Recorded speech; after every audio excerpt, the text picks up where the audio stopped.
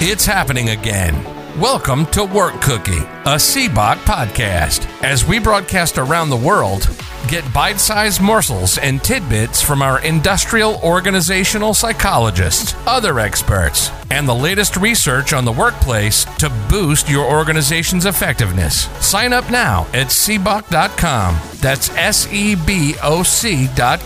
to engage with our community, gain a sense of belonging, access our other media, and get rapid advice from our experts at cboc.com. Welcome. I'm Dr. Jeremy Lucabaugh, Industrial Organizational Psychology Consultant and Workplace Communication and Negotiation Coach. Also, we have Tom Bradshaw with us, a voice and speech coach and a damn good actor too. He is the official voice and speech coach for the Industrial Organizational Psychology community. Well, hello and welcome to Work Cookie, our weekly gathering of IOs, HRs, recruiters, and one actor as we try to make the world of work just a little bit better. And Jeremy, today, once again, I love this topic, positive psychology at work, cultivating flourishing teams. Great to hear that there's some advice out there because I find teams are not flourishing. We're struggling. Once again, who's leading these teams? Are they actually leaders, or are they managing people like pawns on a chessboard? But getting people together and getting everyone sort of on the same page, feeling like they're part of something bigger. So where are we going to lead this discussion today? What we're going to do, I'll go ahead in a couple minutes. I'll post the resources, the references for today into the chat. The main reference I think that we might look at, I found one by Ronald Levine. It's called Positive Psychology at Work, Psychological Capital and Thriving as Pathways to Employee Engagement. I enjoyed this research so much and this paper that this individual put together so much that, let's see, like 15 minutes ago, I was seeing if he was here in the audience. 15 minutes ago, I sent him a LinkedIn message and I said, hey, I found your article. I'm going to be using that as one of the main pieces today if you want to come and talk on it. So it was 15 minutes ago. With any luck, Ron will pop in. But otherwise, we'll continue on here. First, we got to look at what is positive psychology and where is it, where did it start and how is it grounded? Because we've got to know exactly what it is. And in general, we're looking at, so in the olden days, psychology was always like we focused on the negative aspects, abnormal behavior, because we talk about clinical psychology and that kind of thing. So here we're looking at what can we do positively, positive attributes, and what are those things that help with organizations in terms of engaging employees, getting them into a state of flow, and actually impacting the bottom line, Tom, which you often are thinking of. And in the beginning of this paper, there's an interesting quote from Jack Welch, of course, the former CEO of General Electric. It's pretty impactful. Jack Welch says there are only 3 measurements that can tell you nearly everything you need to know about your organization's overall performance: employee engagement, customer satisfaction, and cash flow. It goes without saying that no company, small or large, can win over the long run without energized employees who believe in the mission and understand how to achieve it. So in this particular paper that we go over, they talk about psychological capital, which is PsyCap, and thinking about the combination, the simultaneous presence of 4 things: hope, self-efficacy, resilience, and optimism. There is so much in this one paper, but we've got, I think, 4 or 5 different resources today. But we're talking about really how do we use positive psychology to help an employee connect with the company cognitively, emotionally, apply discretionary effort, which is basically that extra effort that people have. It's like discretionary money, right? If you have a budget and you have a little bit left over, you can do what you want with it. That's discretionary. So how do employees apply that discretionary effort to help the company achieve based on that added energy that they can put in? The other thing that's important is they're not bound by time. And there's a lot of research on a state of flow. I think it started in like the 1960s, research on the state of flow. And then Martin Seligman started incorporating that into positive psychology as well. And then also we're looking at how can we look at like internal rewards instead of not directed by a supervisor's reward, monetary rewards, those kinds of things. And we talk about all the time, Tom, how companies think that to solve problems with absenteeism, turnover, those kinds of things, that companies, well, we can't pay them more.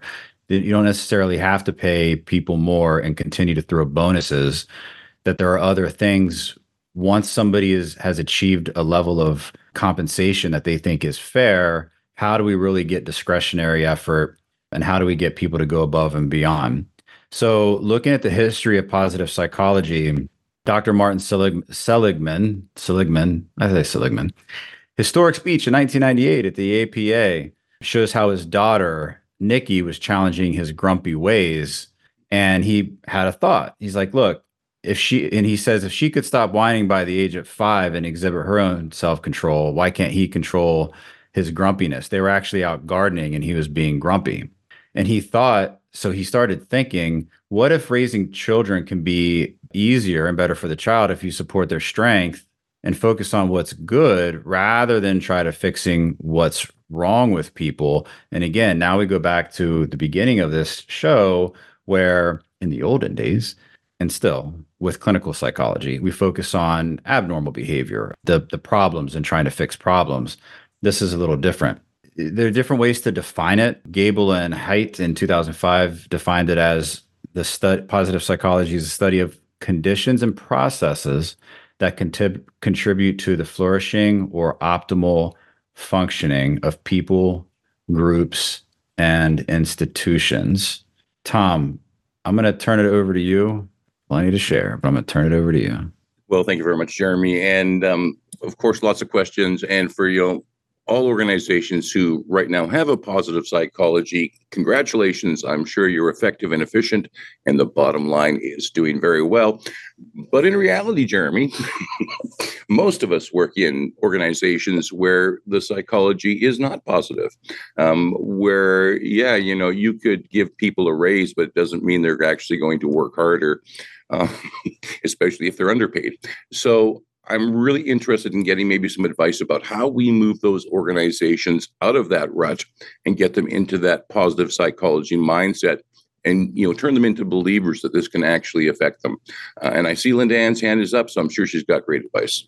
In considering this today, my thought and the elements of positive psychology, especially at work, my thought was that we first need to go to Maslow and look at the hierarchy of needs, because if someone is not having their basic physiological needs met, whether they have the right amount of pay, food, shelter, if they're going through a divorce, if they're having problems with their children, if they don't feel like they live in a safe place, or if their health is affected, all those kinds of things are going to be paramount psychologically. And so I think it's important that as a leader, that you have an understanding of everyone's baseline on the team. If you're looking at trying to get your team to function at a maximum level, then you really have to have a feeling of where everybody is as a baseline before you can build on that and create that, have them reflect on their emotional intelligence or, how they're connected to the values and purpose of the organization. So I think we need to really look at that piece first and make sure that that's all intact and in a good place before you expect to elevate them to the next level. As you look out across the vast universe of businesses, how many leaders are actually doing a good job at that? And I think this is also, even in human resources, people look at the current outward behavior first and are not necessarily looking as to where is that behavior coming from and digging a little deeper so that we can make sure we're hitting the right mark when we offer solutions. Thank you very much for that. Lee, let's go to you. This is one of those interesting topics as far as just overall outlook. And you know how I like to compare my previous life to my current life. When you're in the military and organizations like that, it's a whole life thing. We like to say, the military owns you 24/7, and you do, because there's no overtime or anything. You're paid by the day. You're paid 365 days.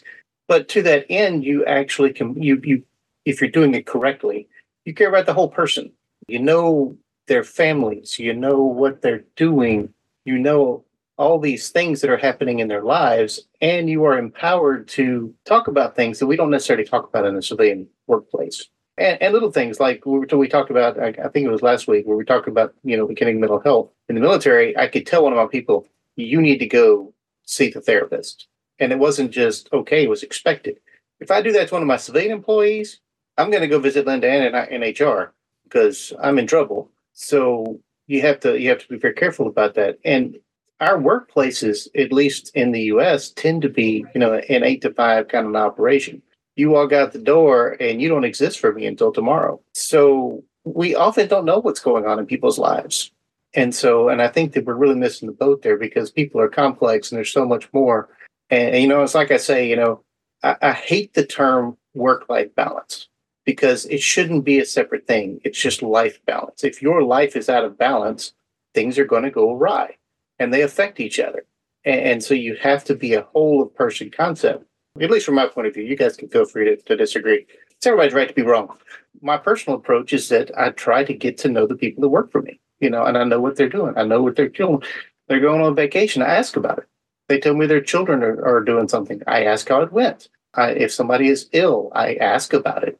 And being very cognizant of boundaries, because, for some people are not comfortable about it. Well, then I'm not going to ask you if you're not comfortable because I don't want to make you uncomfortable or force you to talk about things that you don't want to talk about. There are those people that live in that 8 to 5 world and don't even talk to me after that. And that's fine. I'll respect that. But taking that time to know those people and then to talk about, this is where the coaching part comes in too, with the goals. And what do you want to do with your life? Not your work necessarily, but what do you want to do with your life? Where do you want to go from here? Is it within this organization? Fantastic. Is it not? Still fantastic, at least for you, not necessarily for me. But I want to work with them to do whatever it is that they want to do, because if I am investing in them, they're going to return that favor, at least while they're part of my organization. And if I'm helping them to move along a road that's going to lead them to another team or another organization, okay, it may suck for me, but it's worth the investment in the person. And because I'm investing in the person, while they are with me, they give me their best effort. The team that I currently lead, when I inherited this team, morale was just terrible. Turnover was high. There was a lot of fear. It was just not a good place. And, here's the plug for the IO part. So I go in and I bring in, and I start off just by talking to people. What are things like? What can we do better? What do you see? What are you hearing? And I opened the communication because the previous person had really believed in that whole mushroom management thing. And so nobody knew anything. And so it was all fear mongering. And I tell them straight up, it's like, look, unless I am specifically directed that I can't tell you, I'm going to tell you everything because I believe in transparency and you need to make the best decision you can with all the information. And you know what? My turnover went to almost zero. And the one person who left was based on a broken promise from the previous people. Everybody else stuck around. People with one foot out the door pulled their foot back in and closed the door. And it's been amazing. In fact, someone told me the other day that I've got the only team that's really somewhat stable in our organization right now, which I took as very high praise. But it's just because of applying what I've learned both in IO and in my military career to care about that entire person and not, I got people to worry about the bottom line. That's not my problem. My problem is getting my people motivated and taken care of and to do their jobs. They in turn take care of my customers. And then my customers are happy and they go on about their work and we make our bottom line. We make our goals. So it seems to work out. Right now, I'm applying for position at your firm. And, it sounds like your employees are, they're actually experiencing this positive psychology. But, you talked about talking to your employees. And I know there's leaders out there who are like, what? I have to talk to people. So how do we encourage those people to get those basic skills? That's a tougher one because a lot of it comes down to personality, some things and a desire to change. Because if I enforce something on you, it's not a true change and it's going to revert probably at the worst possible moment. Yeah. So if I've got somebody who is resistant, then I'm going to start by demonstrating the behavior I want. And I'm going to start with them. So I'm going to sit down with them and I'm going to invest in them and I'm going to show them we can talk. We can get these. What do you want to do with your life? And then I can throw in the little nuggets of, Hey, have you talked to so-and-so? Did you know that they're interested in doing this? Have you thought about that, how that could help your team? Why no? I have not. Well, maybe you should have a chat with them. I think that would be great. And even if necessary, I'll pull another person in and we'll have a three-way conversation. And over time, it doesn't work universally. I mean, people are stubborn and it doesn't work for everybody. But a lot of times I find that just modeling the behavior and working them through it in incremental steps goes a long way towards opening their eyes to the possibilities. Well, thank you very much for that. Rich, let's go for you. And by the way, I got the CBOC notification this morning, read your blog, really great blog. Congratulations on that. And really relevant to our discussion today. Well, thanks. I appreciate that. Thank you very much. Somebody read my stuff. That's one. Great. So, this reminds me of organizational development, specifically dialogic OD from Jervis Bush, right? And part of that being, some of the techniques that's used in this dialogic organizational development is appreciative inquiry, right? So building on things that are already working, right, and inquiring about that, because frankly, nobody likes to be told their baby's ugly, and it's so and that's just it. We talk about all these negative things, and in consulting, I often, especially earlier on in my career, it was always about telling them, here's what's wrong with what's going on, right? And instead, when you take kind of the other approach, because you've got hardworking people that have done a lot of things along the way to get from where they were to where they are now.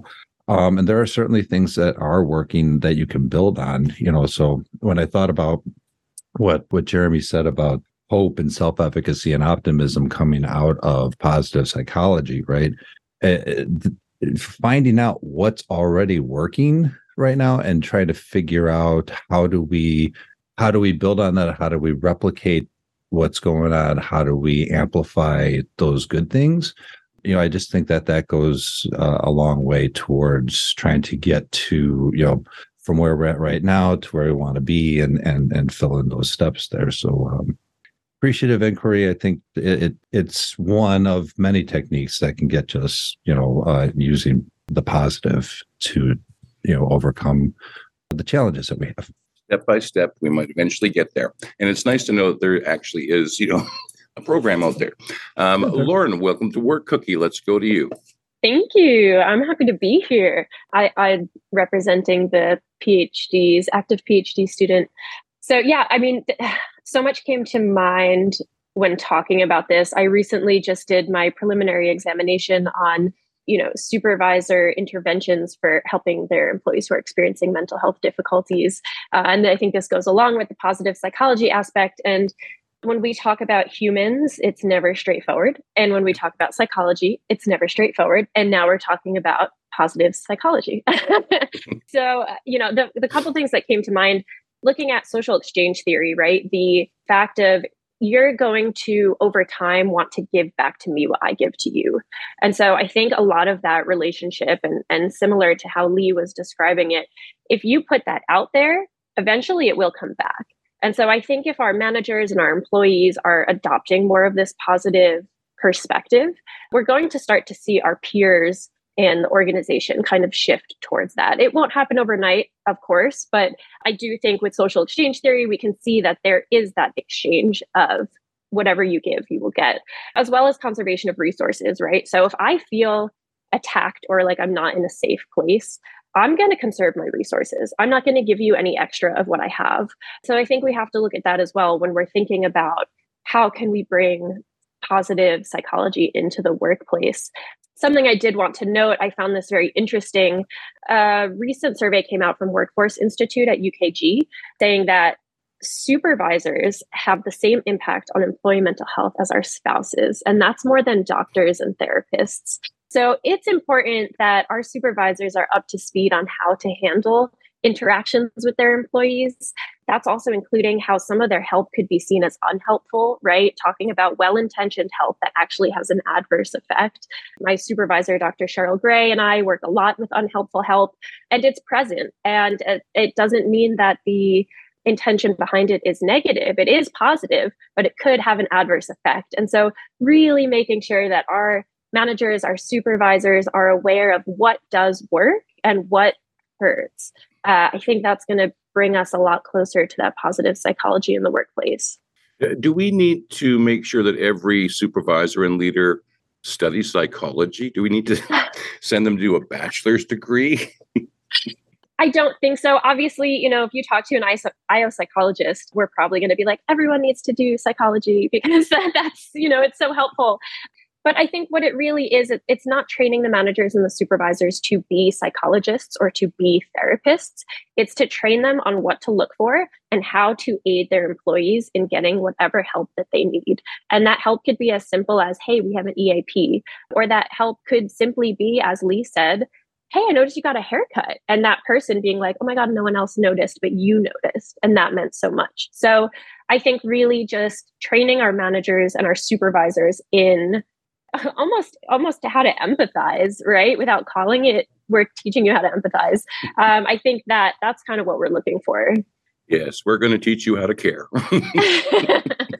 Dr. Matthew, let's go to you. Great conversations going on. And really, by integrating positive psychology into the workforce, organizations can create environments like what Lee was talking about, where it's not just optimizing performance, but it's contributing to the overall well-being and the satisfaction of people, of the employees. This can lead to increased productivity, lower turnover rates, positive organizational culture. Linda Ann, when you talked about Maslow and the hierarchy of needs, that reminded me of the conversation a few weeks ago about going from perks to purpose. And really, once that foundation of that immediate need has been met, and now you have people that show up, how can we then support them in positive ways, in ways that encourage overall health and wellness and productivity? They enjoy coming to this place. It's a job, and they would rather be on vacation somewhere. Sure, wouldn't we all? But if we're going to go somewhere and spend our time there, if managers and leaders, and even I'm gonna expand that and say all employees, it's a responsibility that everybody collectively takes to contribute and support that type of environment that says, let's lean on individual strengths. This person is really great at that. So how can we further support that development so that person can really thrive in what they're doing? Mihai Csikszentmihalyi talked about the state of flow. And if anybody's ever been in the middle of a project that you really like, or a puzzle that you really like, and all of a sudden you look up and you go, oh my gosh, it's been 4 hours. How did time just fly by? Well, it's not that time magically moved faster, but it was that you were so ingrained, you were so enjoying the moment that you didn't realize everything else that was going on. And so really that positive psychology in the workplace, it's taking those small steps like Lee was talking about to build that culture, to build that group that can get people closer to that end goal. It's an ongoing process. It's not a one time, here's the magic solution and poof, you have it. It's built. You built those structures in place. You put the people, you provide resources and development opportunities to really educate people and get them involved in that ongoing process. Let me ask you, can this go too far? I remember reading about Silicon Valley and the tech companies where, they want to look after their employees. So, we have foosball tables, we have ping pong tables, we have a cafeteria, we've got a snack bar. We even have some cots you can go and lie down on. In fact, you'll never need to go home again. So do we have to make sure that it's actually focused on giving people what they need, not using these enticements to just keep people working forever? Absolutely. There is a, like everything, like so many things, there's moderation. And when we talk about foosball tables and ping pongs and, all these extra bonuses, these perks, this goes back to, again, that conversation a few weeks ago. That's perks. And eventually those short-term motivation things are going to wear off. But if you create an environment, if you create a culture that is welcoming and inclusive, where people are supported in their own individual way, they're welcome to bring themselves fully or to whatever extent they want. You create that positive environment using some of those positive psychology traits that really focuses on the individual and says, Tom, what is your area of strength? What is something that you absolutely love to do? And can we find more opportunities for that? All of a sudden, you're the manager that says, your job is not just limited to this one box of tasks. You like to do these other things? Great. Let's find opportunities for you to do that, because really that also benefits the organization. But primary focus was what benefits you. Now all of a sudden you're going to say, why the heck would I want to go anywhere else? I love this place. I get to work on all these extra fun things. To you, they're extra and they're fun. But to the organization, somebody needed to do it. Because we invested the time to get to know you and to really focus on what drives you and how your well-being fits into the overall equation, all of a sudden we can find win-win solutions for us to continue to move forward. You're listening to Work Cookie, a CBOC podcast. We'll be right back after this break.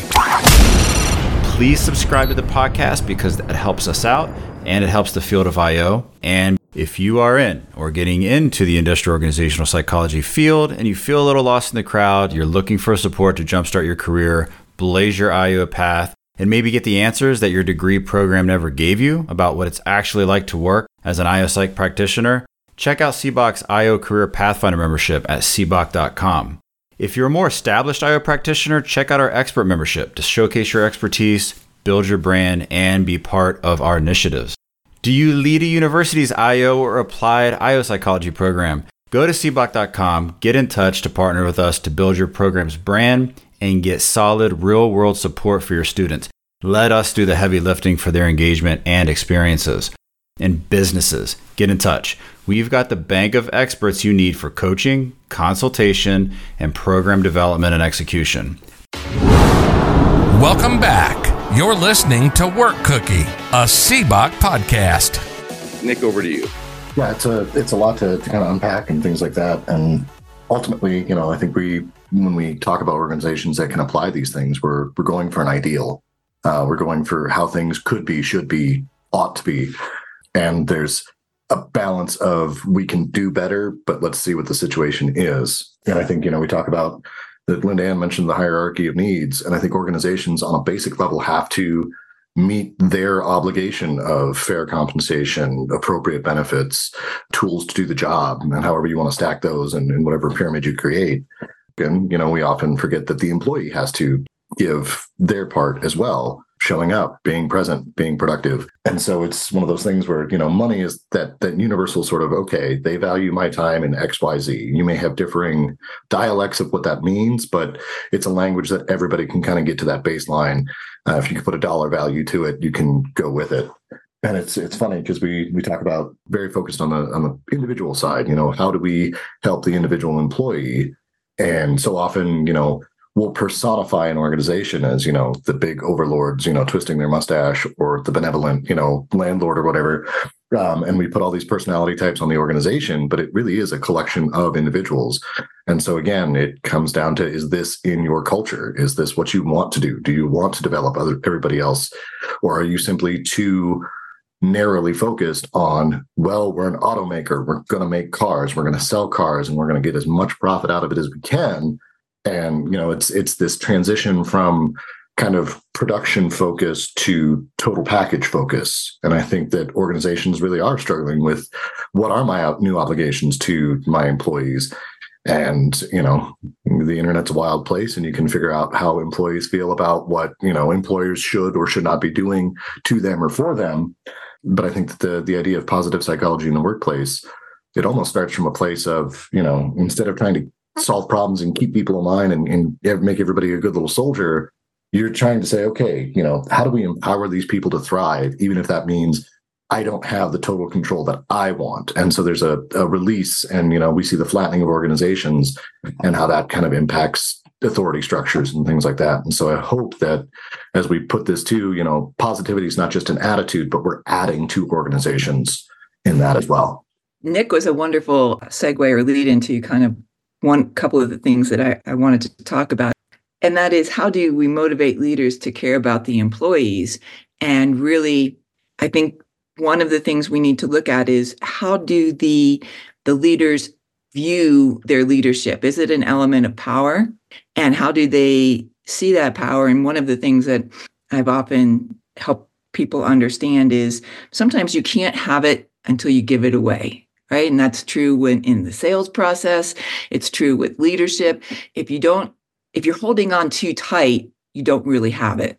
And so to let people understand how to give it away, say the power, the leadership, basically the motivation to be engaged in the employee, the organization, part of that is helping the leadership understand that when they are aligned with the purpose of the organization, with the values and the strategic elements of the organization, and they understand that what their job really is, and they help their employees align with that. Their job is to align their employees' performance and goals and all those kinds of things in that way. They understand then that by getting the employees to be aligned and to develop them, that's what supports them and moves them forward, right? That helps them accomplish what their performance expectations are. And so that if you can't be motivated by that, then there's a whole nother layer of problem there. So I look at it that it's really important to understand, for leaders to understand how to align their team correctly and then give them the tools and the abilities to move forward and accomplish that by getting the rest of the crap in the organization out of the way. Agreed. And I guess if Tom dropped off, I get to play moderator, which means I get to chime in. And I'm going to skip a turn real quick because I want like right off of what Linda Ann, you said.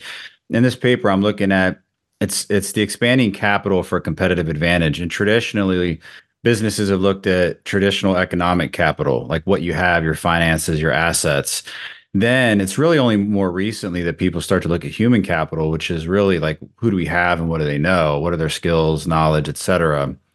Then now when you expand it out even farther, and these are things that have been shown to help companies increase their bottom line. It increases the social capital, who you know, of course, networks, relationships. The highest level of that is positive psychology capital, which is who you are, which is what we're all talking about today. How do we get the individual to be who they are?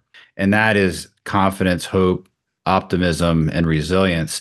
And when you look at those things, those elements of hope and resilience and so forth, they should be, according to the author of this paper, they should be considered independently, because then you kind of look at the higher order. So look at those independently, and how can you help with an individual's, sense of agency, sense of control, working towards their own goals, and then self-confidence in their ability. And then you're looking at helping them to focus on the future. What's positive about the future? How can they, go through like Barbara Fredrickson's broaden and build theory. And when you take those elements all together, then you start to look at the whole identity and that whole, like that end piece of the psychological capital. Let's go over to Lauren. And hi, Lauren. I'm glad you made it today. We talked, very excited. By the way, Lauren, do you want to share what our February topic is going to be? I know I'm putting you on the spot. We're going to do a February theme. I'm just going to let you handle this broadly based question, Lauren. Yeah. Okay. Broadly based. So yeah. Hello again. I am a co-chair of the Pro-Social Committee at SIOP. It's my second year serving on the committee. And so February, I had approached Jeremy and I said, we would love to talk all things pro-social. And he was like, February is the month. So I'll be hopping on February to help lead, I guess it's about 4 subsections on pro-social. Pro-social being how IOs can give back to their community, either at no or lesser cost, the value that we can bring in doing so. So yeah, excited to do that in February. Cool. But to keep it going with the positive psychology aspect, I guess I'm going to play devil's advocate in a way. So in HR and IO psychology, we also tend to get these like hot topics, right? These themes where it's like, this is it. This is what we need to focus on. And it tends to overwhelm us without us really taking a minute to see, how does this apply to each industry? How does this apply to each organization? Is it even the correct approach for each organization? And it sounds like I'm saying positive psychology does not apply everywhere. I would like to say it is great for all working individuals, but we need to understand what the perceived organizational support and justice is of the employees to see what is necessary, right? So it's not just taking the concept of positive psychology and throwing it at an organization because the literature says it's positive, but but really, what does the organization need? What aspect of positive psychology is the organization lacking that we can tackle? Because again, I think positive psychology is such a large concept that if we don't break it down to what is needed specifically within an organization or a group, it's going to be very difficult to tackle. And going to the representation of a supervisor, they're essentially being the representation of the organization, right? So your employee has a supervisor. The supervisor's actions, what they say, how they handle themselves, that will be a reflection to the employee of how the organization handles itself. And so there's a lot of nuance that can happen within that, such that Linda Ann mentioned, if the supervisors are not on par with what the organization is going for, it will be lost to the employee. It will trickle down, whether it is the correct trickle down or the incorrect. So, I'm going to go out there and just say there's a lot of ambiguity here. I think I mentioned that earlier, but I really think that the key to getting the positive psychology effectively into the workplace is seeing what each individual workplace needs and starting minimal and working our way up. Thank you very much for that. Dr. Matthew, back to you. So both Dr. Jeremy and Lauren were, as you were talking, a couple examples came to mind of organizations that I'm familiar or have worked with in the past, specifically when it came to talking about resilience and adaptability. So resilience training or resilience development can help it can help employees cope with challenges or setbacks or even change.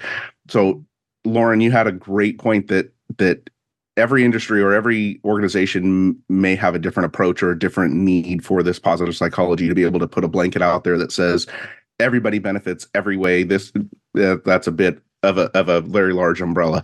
So one of the organizations that I'm thinking of, financial service industry, retail financial service industry. So the banks and the credit unions where people are walking in every day. You have one employee that goes out, your team of 8 is now down to 7. You have 2 people go out, you're down to 6, you're down to 5. All of a sudden, you're in that skeleton crew, and you're asking your people who are day in and day out putting in a lot of stuff, you're asking them to step up again and again. And then you start to see this domino effect of, well, as 2 people have been out for a few days, and I had to step up, now I'm not feeling my greatest, so I'm going to take a day, and then they take a day, and then that person takes a day, and it cycles. But positive psychology can incorporating and integrating some of the aspects of positive psychology can encourage that growth mindset, which can contribute to greater adaptability and agility. That's something that I've spent a lot of time researching is agility, learning agility and leadership agility, and especially in the face of challenge or change. So, for example, you have that resilience piece that with positive psychology having integrated different techniques in different ways, all of a sudden, you find yourself on a skeleton crew and you tell your team, hey, you know what? We gotta go with what we have. That's all that we can do right now. You can put in a good amount of support and structure that can minimize that domino effect of, well, now for the next 3 weeks, I'm going to have 2 people out at a time because everyone's going to take their turn. All of a sudden, there's a mindset shift that says, instead of saying, why is this happening to me? What can I learn from this? How can I do better at this? Okay, you know what? Today's going to suck, but how do we make sure that we get through today so that we're all back tomorrow? And it's not something that happens overnight. It's something that leader and that manager and that team continues to build over time. But to be able to get to that point, all of a sudden, you're one branch that has, very few people out compared to other branches that are constantly going through that up and down cycle. And other managers, other leaders are going to turn and say, what's going on there? What can I learn from you? That's how you can then spread that ripple effect to others. Thank you very much. Richard, over to you. Yeah. So we were talking a little bit about keeping people motivated, right? We kind of moved into a little bit of things that were wrong, so not so appreciative, right? But I couldn't help but to think of lay them in lock and their goal setting and action theories, which having people participate in their own goal setting. I know this has worked in the work that I've done with organizations where you have goals that your manager, your supervisor sets for you. Does that work as much as when you're actually part of crafting those goals and crafting the subsequent jobs that go along with that? I argue the second has historically in my experience, and some of the research backs this up too, having that participatory and, again, kind of going back to dialogic and the conversations that you have with people, that helps to raise the self-efficacy that begets the resilience to continue on in the face of challenges, right? So yeah, I think like Dr. Matthews said, we certainly need to be adaptable, but I think starting with some goals of setting those smart, specific, measurable, attainable, realistic, and time constrained goals, and having those created with the workforce can go a long way to leveraging some of those positive psychology elements. Yeah, I used to love that with organizations when I got to set my own goals. It made me feel good. It made me feel like I was almost in charge. Lee, let's go to you. Yeah. First, let me say, at this point, I'm almost pure practitioner, right? It's been a long time since I was in school. And so I love sitting in this room of smart people who are much closer to that than I am. And so I have the education, and then I have the lived experience since then. And to listen to people bring up research, which of course I'm writing down because thanks for that, to get the validation that the stuff I put into practice is actually backed up by research that sometimes happened after that is really awesome. So I just want to throw that for anybody listening, pay attention to this research stuff, because even if you aren't a researcher, there are people that are doing the work, and there's a lot to be learned there, and it's awesome. You can get, just because you may not be in school doesn't mean you can't keep learning. Yeah, there's my plug. I want to circle back to something that Lauren kind of touched on. The one thing that we just kind of broad brush paint sometimes, that no two people are the same, no two organizations are the same, no two IO psychology practitioners or psychologists are the same, and not everything applies to every situation. And the needs analysis is so crucial, because, me as a practitioner, there are organizations I am not going to be able to help. And I need to understand that, because if I go into your organization and we sit down, we have a conversation, we do the needs thing, and I go, yep, not my thing. But Linda Ann, she's honest. I think you should call her. Thanks for your time. And we need to be honest with ourselves when we're in a situation that we are not suited to. And we need to understand that if you've got a tried and true method, that's great. We see them all the time. We see them on LinkedIn or whatever else. This great coaching method works for, everybody, and, clears up your skin and all these great things. But we know that's not true. It doesn't work for everybody. It doesn't work for everything. And we need to be intellectually honest enough to understand that. And so when you go into a situation and you don't know, because I'm smart enough to know I don't know, and that's about my level right there. So I ask somebody. I hit something at work, or somebody asked me a question, and I'm not just going to throw out some kind of bull, because that's not the right way to go. So reach out to resources. Look into research, or talk to someone who goes down that path. When somebody contacts me and says, "Hey, I'm looking for somebody who can help me with XYZ," and that's not my thing. Well, I know people. And I start referring people and saying, look, I can't help you with that, but this person can. And we need to be, as a group, we need to be actually intellectually honest enough to understand that we can't help everybody. We as a group can. We individually cannot. And, to the point of everything's not going to work. Can positive psychology work in every organization? To some extent. It's going to depend on the application. It's going to depend on who is doing it, and all the various, all the little, nitnoid things that we go through, which is kind of what we excel at as IOs, really. But you have to understand that there is no one size fits all. And you have to be, especially if you are a consultant or you want to go into consulting, put everything you can in your toolbox, but understand that your toolbox is not suited to every task. It's really better to say, you know what, I'm going to refer you to somebody than to go in there and fail. And what's that going to do to the organization, to the people in the organization, to your reputation? So we need to, as a community, we have that amazing ability. A superpower, really, when you compare us to other communities out there, that we will refer each other. And a lot of people are like, no, I can't let this out, to Linda Ann's thing. I've got the power. I can't let it go. And sometimes the best thing is to let it go. And that works as you're a supervisor. One of the best things that I can do as a supervisor is to empower my people to do their own work and to make their own decisions. Because I got my own job. I tell people regularly, if I got to do your job, I don't need you. What do you want me to do with this? I want you to do what you think you need to do with this. I got other stuff going on. I got 29 other people I got to deal with right now. And the shock sometimes, people are like, what? I get to make a decision? No, you don't get to make a decision. I expect you to make a decision.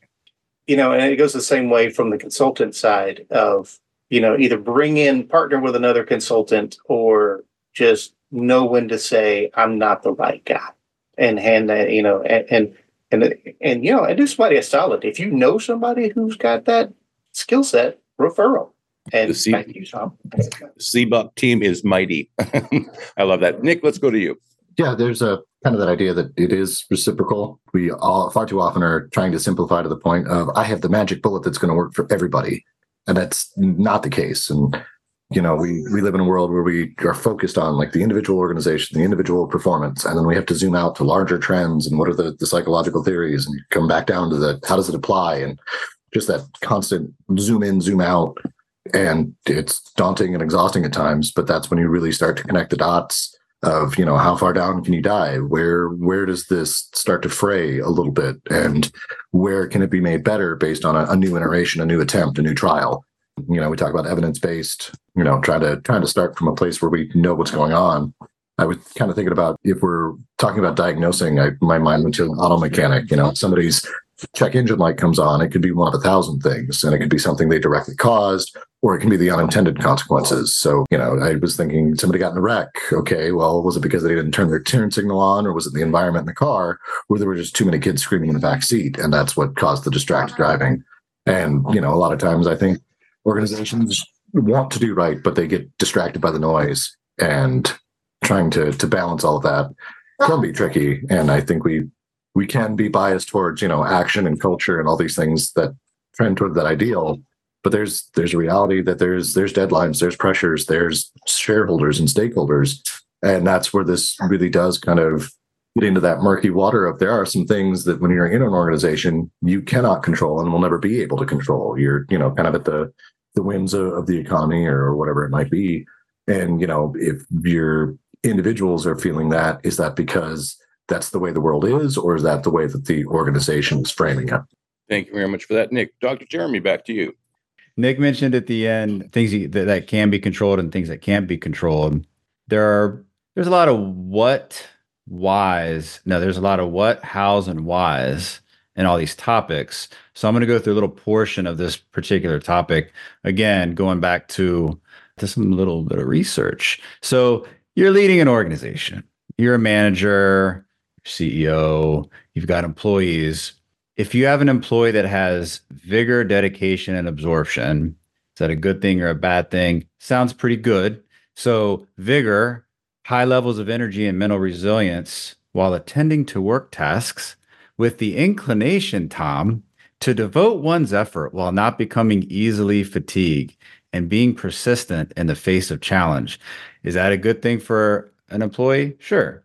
Dedication, strong involvement in one's work, supported by a sense of enthusiasm, meaning, satisfaction, and inspiration. The meaning part is usually hard, but we can get there. And then absorption, being fully captivated in one's work while having a tough time disconnecting from the work. And that's not like a workaholic kind of thing. That's back into the state of flow where time doesn't matter and you forget about time because you're absorbed in captivating work. And that's one of the main things when you talk about organizational commitment, the ability to do challenging work that one likes in an organization leads to more engagement, more satisfaction, which leads to more actual employee engagement. So that's the what. Do you want employees who have vigor, dedication, and a sense of flow? So then we get into just a little bit of the how, and this is what these particular authors think of in terms of, they call it thriving. So for thriving, for those three things to happen, supervisors can do a couple things: create an environment so that employees can basically, we care about your well-being. Boom. Done. We care about your career development and we encourage that. Boom. We love your work, your individual work. You're an esteemed person here. Boom. So, easy enough. You can write down ways, here's an employee that I have. Here's someone I work with. How could I do these particular things? So the other thing, Tom, which you mentioned, hey, I love having decision making when I'm making my own goals. That's another thing. It's not just, hey, you can make decisions. It's providing that atmosphere, that environment. We could do analogies for gardening all day long, but also providing autonomy and individual sense of control. And also the sense of not necessarily transparency, but that you're sharing with employees and that employees know and feel confident that you're sharing information with them, that you're sharing resources with them while they're in the decision-making process. And also if you got trust and respect. So now we're getting into the how, right? So we've got that autonomy, that self efficacy, and then the what's in it for the company. And this is directly from the research: improve service to customers, direct revenue increases, higher earnings per share. And these are all implications of improved employee engagement based on how do you get employees to be in the thriving state through positive psychology. And when you look at cost reductions, you have improved safety in the workplace, fewer accidents. Everyone likes that. Improved employee retention, and you've also got lower absenteeism as well. So we just went through the what, the how, and the why of some specific things that we want employees to get to in the thriving state, how managers can help get them there, and then what's the benefit for them and for organizations. Tom, back to you, my friend. Linda Ann, let's go to you. One of the things that you just said, Jeremy, where it's important that the organization creates the environment for the flow to occur. So what does each employee need in order for them to be allowed to get into a flow state and create that exceptional level of work and performance, right? I wanted to address something that Dr. Matthew had said when he was talking about he was talking about the situation where there was a absenteeism and people having to pick up the slack, basically. And so as leaders, it's really important to recognize those situations and then go in and redefine what is a priority and what does success look like for this given time, right? So you go ahead and say, all right, there's 5 of us instead of 8. What's really important for us to make sure we're focused on or accomplished today is X, Y, and Z. Don't worry about A, B, C. And then if we get this done, then this is a successful day, so that you take that burden off of them of, I can't get it all done. And if you're in a project kind of environment, managing the clients in that way is really important as well, where you tell your clients, okay, here's what has changed in the situation. So here's the new deadline. We're just not going to make all these adaptations and keep your old deadline. That's really important in client management in those kinds of environments as well. And with regard to Rich, when we talk about performance expectations and goals for individuals, it's also important to, one of the things I do with people is look at the job description, make sure that there's performance expectations that align with your job description that are important for the organization. But we also have a professional development plan for you, so that there's 2 separate documents that have identified what the organization needs, and you can have input into that, but these are really the functioning criteria. But let's also create that plan for you and see how they mesh together. But they are defined, documented plans that we can benchmark and pay attention to and remember, right? So thank you very much for that, Linda Ann. And Jeremy, our time is quickly coming to an end once again. Great discussion. It was so wonderful to have university students here. It kind of reminded me of, I sat through a lot of seminars in university. This is the best seminar I attend every week. So it should really be standard content for all IO psychology students. And Jeremy, after listening to everyone today, can I hire CBOC just to come in and send me an expert every single week to to work with my staff? Funny you should ask, Tom. Yeah, if anyone goes to cboc.com, we've got 4 universities, 4 businesses, for IOs. And it's all outlined there. So absolutely. And we'd be happy to work with you. A note for anyone listening, just a reminder, it's open mic. So these are the open mic recordings. Anyone is welcome to come, join. We're every Thursday at noon Eastern, and you can raise your hand and share your insights. We'd love to hear from you. Tom, I just realized we got a lot of events each month. We've had at least 10. It's like 10 a month. We've had at least 10 this month already. So we do have a IO Career Pathfinder member meetup on tomorrow. That'd be tomorrow. No, Jeremy, we're taking the holiday off. Remember? We're taking the holiday off. Yes, we are. We're not having that, Tom. Scratch that, Nick. Thank you. And Nick and I just talked about that yesterday.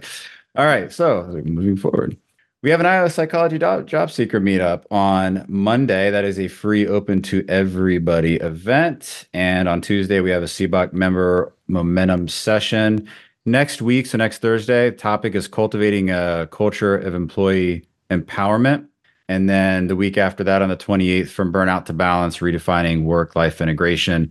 And yeah, that's it for December. But we've already had regional events, all kinds of stuff going on. Tom, back to you. More and more all the time. And I will not be here next week. So happy holidays to everyone. I'll see you on the 28th, and we'll talk about New Year's and all those plans, and maybe get some perspective of how we, make the world of work better in 2024. With that, Jeremy, I think we are ready for a wrap. So if you want to count us out, we'll see everyone again soon. Counting out in 5, 4, 3, 2, and 1. Thanks for listening to this episode of Work Cookie, a CBOC podcast. Don't forget to sign up at cboc.com. That's SEBOC.com to engage with our community, gain a sense of belonging, access our other media, and get rapid advice from experts. Would it be a bad idea to make your most challenging workplace problems go away? At cboc.com.